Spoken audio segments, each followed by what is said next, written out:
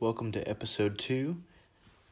Our scripture passage is going to be James chapter 1, verses 2 through 8. And our message today is going to be called Hard Life, Good God.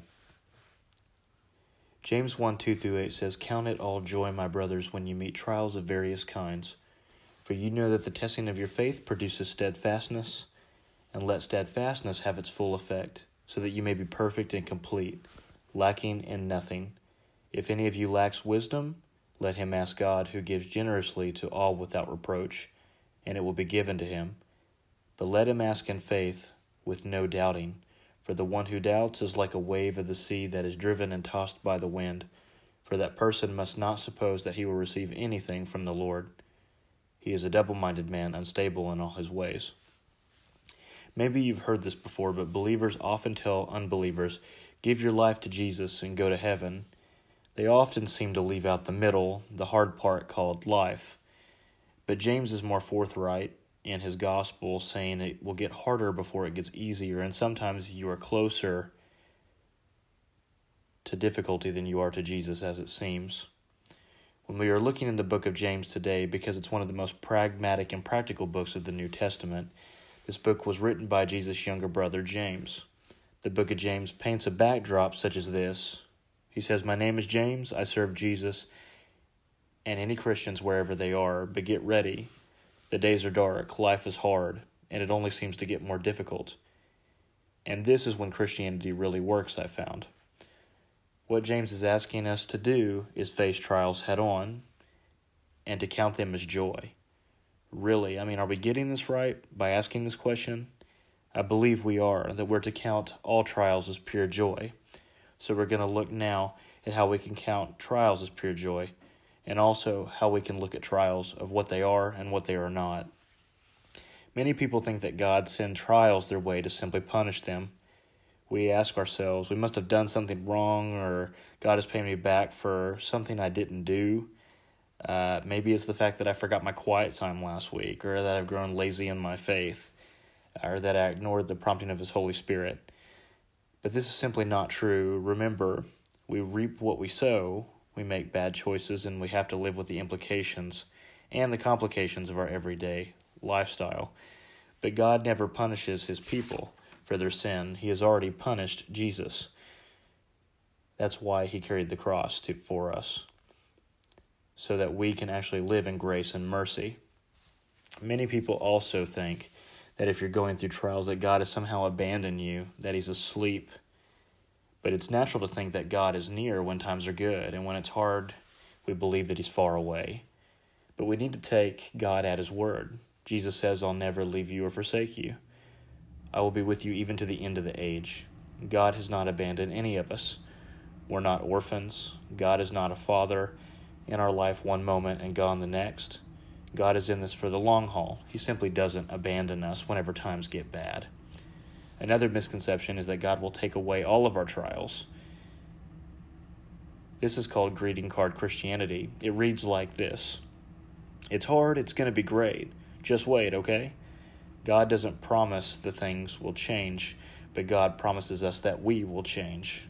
The reality is life might get better, but the reality is it also might get worse at times.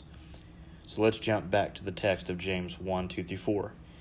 James does say that life is hard, but we're to count it as joy. We're to count it as joy, brothers, when you meet various kinds of trials, for you know that the testing of your faith produces steadfastness. You will notice the word twice here. It's pretty important. "And let steadfastness," there it is again, "have its full effect, so that you may be perfect and complete, lacking in nothing." James actually tells us 3 things about trials. First, he says that everyone in the room, or everyone in the world, or everyone listening today is going to have trials. He says when trials come, they will soon. I will say this again. You will have trials. A 100% chance. New Christians, I believe, are often surprised by this. They say, this Christianity thing really hasn't worked out because it hasn't really worked out any of my problems. So let's recap. James states that life is going to hurt. Trials will come. Basically, this is Ecclesiastes 101 or Life 101. The second thing James states is that when trials come, know this. Don't forget this, cling to this. A test can end with a good or bad grade. It depends on how good you are at test taking. If you pass the test, then you might think the test is encouraging. Life is filled with tests, a spiritual test, that is. A trial is simply that, a test. Here's what it means. It is an opportunity. It is an opportunity to prove who you are in Christ, to see if you are becoming more like Him. When it first hits, it feels like an attack, a brick wall, or a hindrance. And he says, I want you to know this. It's a test. The last thing James tells us about tests is that we will have trials of various kinds. Some might include financial, emotional, spiritual, mental, relational, marital, or vocational kinds of tests. Various tests. Often they do not come at one time, and they could come from anywhere. So be on guard. Trials will come. But the great news is today that they produce two things. They produce in us spiritual maturity and steadfastness. Steadfastness is simply fortitude. It means to stand firm. It's like the stern command given to a soldier. It means to weather the storm, or to make it through, or not to give up.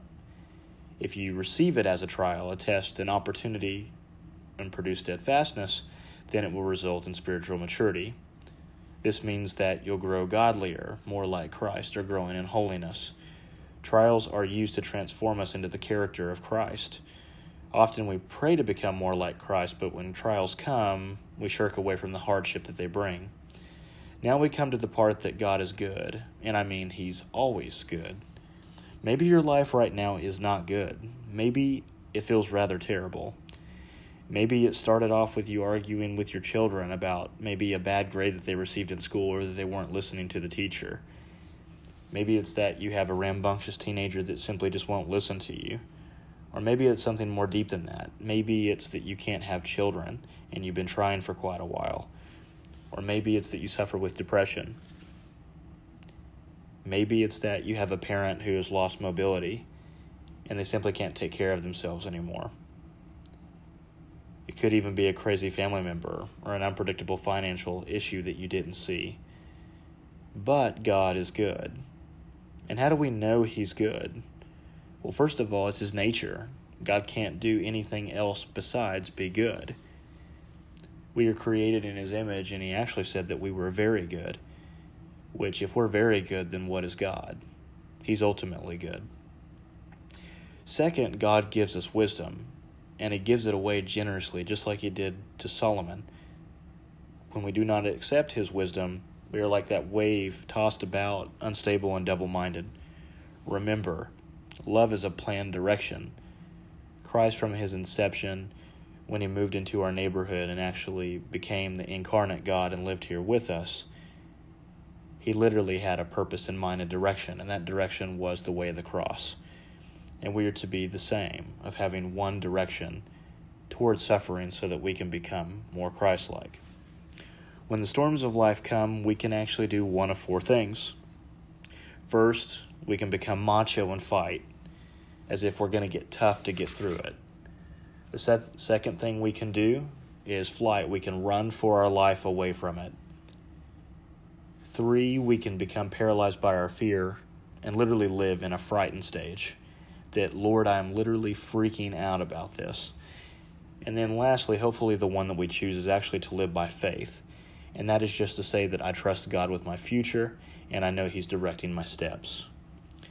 The right question to ask when a trial comes along is, what do I need to do now? And how can I be steadfast? What is God trying to produce in me? And how can I count my life as pure joy today?